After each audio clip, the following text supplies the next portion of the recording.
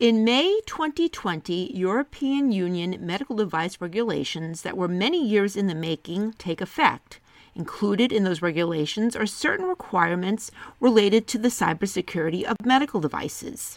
Among other things, the regulations require that medical device makers develop and manufacture their products in accordance to updated principles of risk management, including information security, as well as to set out minimum requirements concerning IT security measures, including protection against unauthorized access. To help medical device manufacturers comply with the new cybersecurity requirements, the European Commission's Medical Device Coordination Group recently issued new guidance. I'm Marianne Kolbasuk-McGee, Executive Editor at Information Security Media Group. Today I'm speaking with attorneys Kim Roberts in the UK and Adam Solander in the US. Both are healthcare regulatory attorneys at law firm King & Spalding. Kim and Adam will be discussing how the EU medical device cybersecurity regulations compare with what's expected of manufacturers by the Food and Drug Administration in the US. So for starters, Kim, very briefly describe what the EU is requiring of medical device makers in terms of the cybersecurity of those products. What's new? Sure, Marianne. So the new guidelines, which the EC published in January this year, were produced with the intention that they would provide manufacturers with guidance on how to fill all relevant requirements with regard to cybersecurity, and that last bit was equate. And they cover a wide range of cybersecurity aspects of both pre-market and post-market stages of production. Essentially, at the core of the guidelines is the requirement on manufacturers to incorporate updated practices as they design, develop and upgrade products across their life cycle. There's a requirement to take into account risk management principles, including in relation to information security, verification and validation, and they have to use state-of-the-art information to make decisions on managing cybersecurity risks. So, Adam, in the U.S., the FDA in 2014 issued cybersecurity guidance for the pre-market of medical devices, and then in October 2018, the FDA issued draft cybersecurity guidance updating that 2014 guidance. However, we're still awaiting the final updated guidance to be issued by the FDA. Based on what's currently expected by the FDA, in terms of manufacturers, what does the agency's approach with its so-called voluntary guidance for medical device cybersecurity, how does that compare with the approach being taken in the EU? I believe it's similar. The FDA at the core of any pre-market submission of a device is the concept of the QSR, and the QSR has a couple of quality system regulations. And at the core of the QSR, all software has to have a validation, a risk assessment where appropriate. Part of that QSR obviously deals with cybersecurity vulnerability. The guidance documents that were released in 2014 and again in 2018 really take a risk-based approach to cybersecurity in medical devices. One of the things that they require or they suggest is that organizations adopt the NIST cybersecurity framework in order to manage risk and cybersecurity risk within the devices. So ultimately what the FDA is pushing for, and really the only way in which to manage or regulate security across a broad industry, is to take a risk-based approach based on a risk assessment and implement security controls that are reasonable and appropriate to protect the device, and have ways in which to monitor security and then patch and update as needed to respond to emerging risks, which is essentially what the NIST cybersecurity framework would do. So at the end of the day, really the FDA's approach has been to put most of the onus on the companies to create that risk-based approach and then implement designs that would protect the device. Now, how do the EU's cyber requirements for medical devices compare and contrast with what's expected by the FDA in the U.S.? Who's tougher? Is there sort of a minimum bar that's being set internationally for these manufacturers? There are similarities. That would be the best way in which we could put that. I think the difficult element of this for manufacturers who are operating in global marketplaces is the very many sources of legislation and subsequent guidance which are applicable in this space. And taking that from the EU angle, these guidelines come on the back of a reform of medical device regulation law across the EU, some of which is still coming into force in phases, both this year and in 2 years' time. And they also build on other legislative pieces applicable in the EU, such as the EU Cybersecurity Act, the General Data Protection Regulation, as well as the NIST Directive on Security of Network Information Systems, which came into effect in 2016. I think it's complicated in terms of taking a clear view as to which takes precedent, which applies. It's complicated in the sense that manufacturers who operate globally will have to have regard to all of the applicable cybersecurity legislation and frameworks which govern the industry. I think Kim got it exactly right. This is a complicated area with a spider web of regulations that are going to be applicable depending on how the device operates, the geography of where the device operates. For example, in the United States, as we're moving more towards IoT devices, as digital health is starting to incorporate into medical devices, things like HIPAA start to come into play. Depending on how the device is being deployed, if it's a hospital environment that may take Medicaid money in certain circumstances, how, the device may access data, where it can push data, all of that is going to be relevant. So there's never really one clear answer as to how you apply cybersecurity or privacy to a medical device. It really is sort of a fact and circumstance determination, cobbling together all the various laws that could apply to the device and to the deployment of the device and where the device is going to be deployed. So it really is something that you can't determine sort of based on a predetermined formula. It's something that you really have to look into the device and determine what laws, what regulations, and what security controls are applicable, not only based on the law, but also based on the likely contracting models. A lot of our base clients have adopted certain cybersecurity frameworks that are more prescriptive in controls than what you would get from a lot of the government regulations as well. So there's both a private and a public component to designing cybersecurity in devices.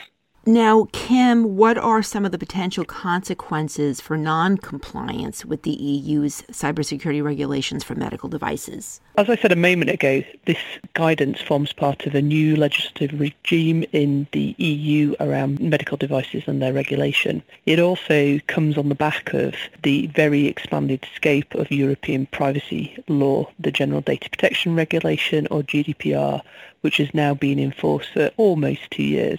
The MDR regime, as I said before, is still coming into effect, so we don't yet know how that's going to be enforced. But what we have seen so far is a very significant amount of regulatory enforcement across the 28 EU member states.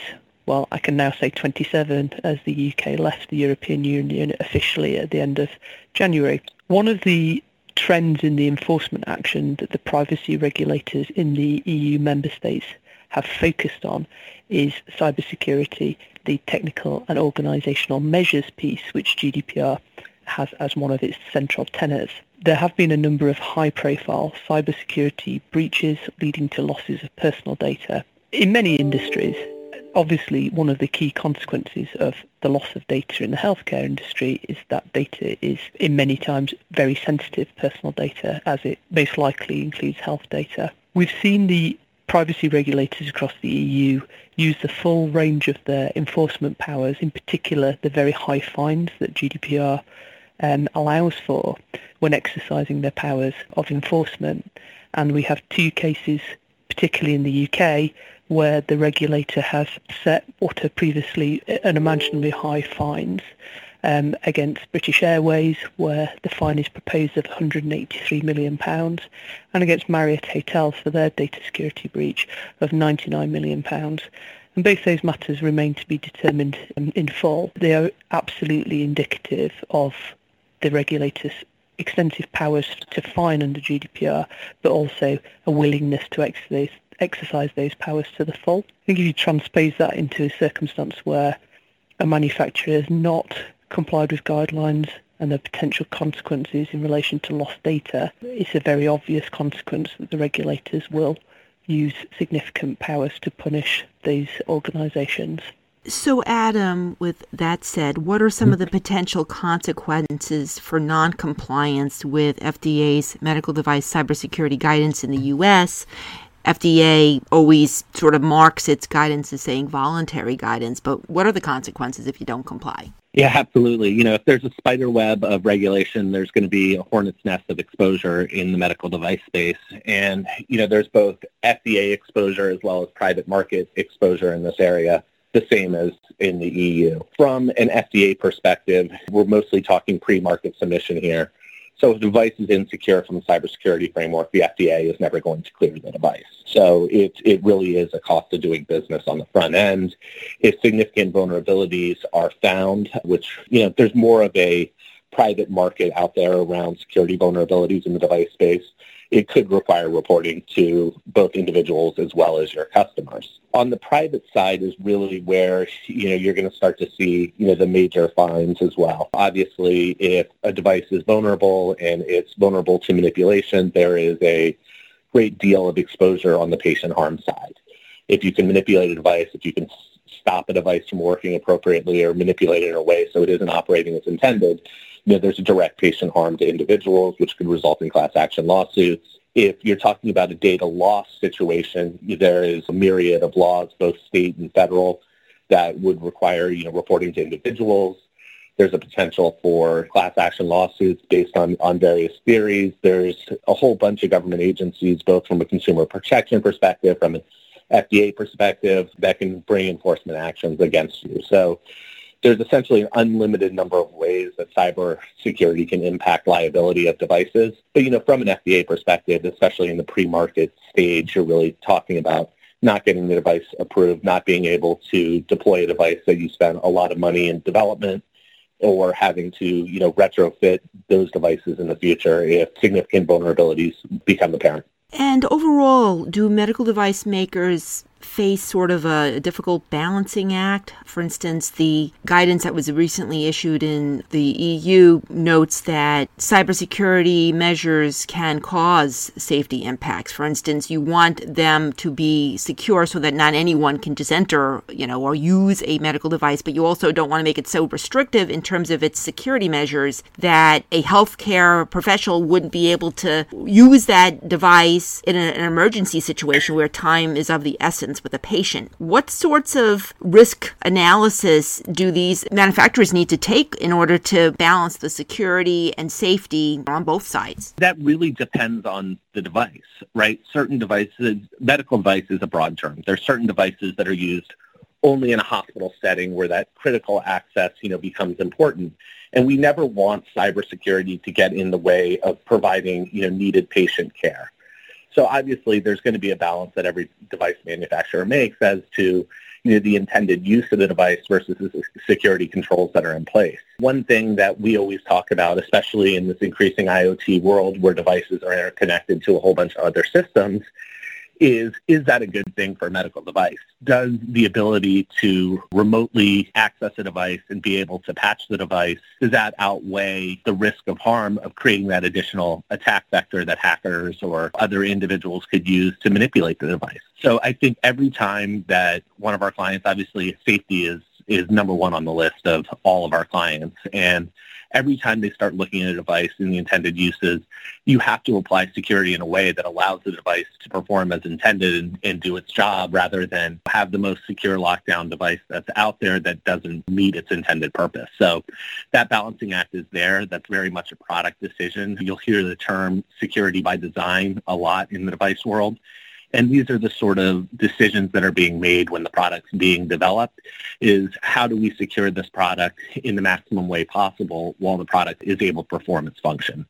A product that takes 10 minutes to log into in a life-saving situation obviously won't be a very effective product. So obviously, yes, that is core to device development in today's world. And finally, Kim, when it comes to the guidance that was issued and the regulations that come into effect or begin to come into effect for cybersecurity in May 2020, are these all meant to address new products that are coming to the market, or do manufacturers have to go back and sort of retrofit their products to make sure they also comply to these new regulations? In terms of the regulation, the legislation is going to apply going forward. I think it probably isn't absolutely the end of the answer there, and particularly when it comes to the guidelines.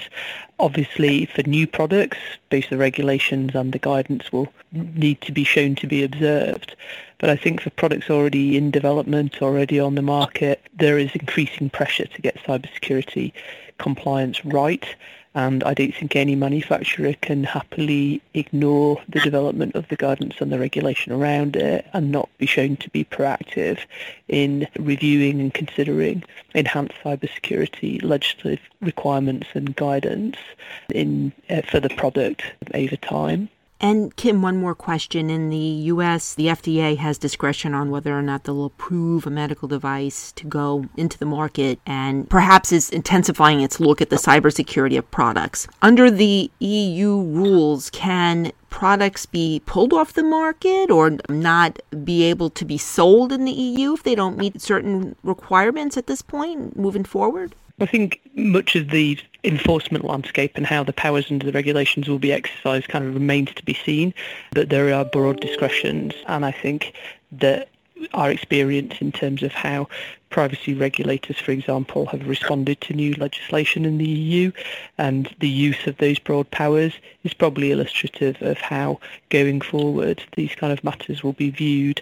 It's very typical in EU legislation to include broad and discretionary powers for regulators to exercise.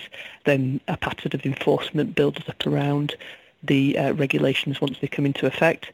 What's also very common is that in the first enforcement actions after new regulations come into effect, we see quite a significant impact of the regulatory enforcement action. They want to make a statement, they want to show the extent of powers, and they want to show that they're not scared to use them. And that's absolutely what we've seen under GDPR. I wouldn't be surprised if we see a similar pattern emerge here. Thanks, Kim. Thanks, Adam. I've been speaking to attorneys Kim Roberts and Adam Solander. I'm Marianne Kolbasuk-McGee of Information Security Media Group. Thanks for listening.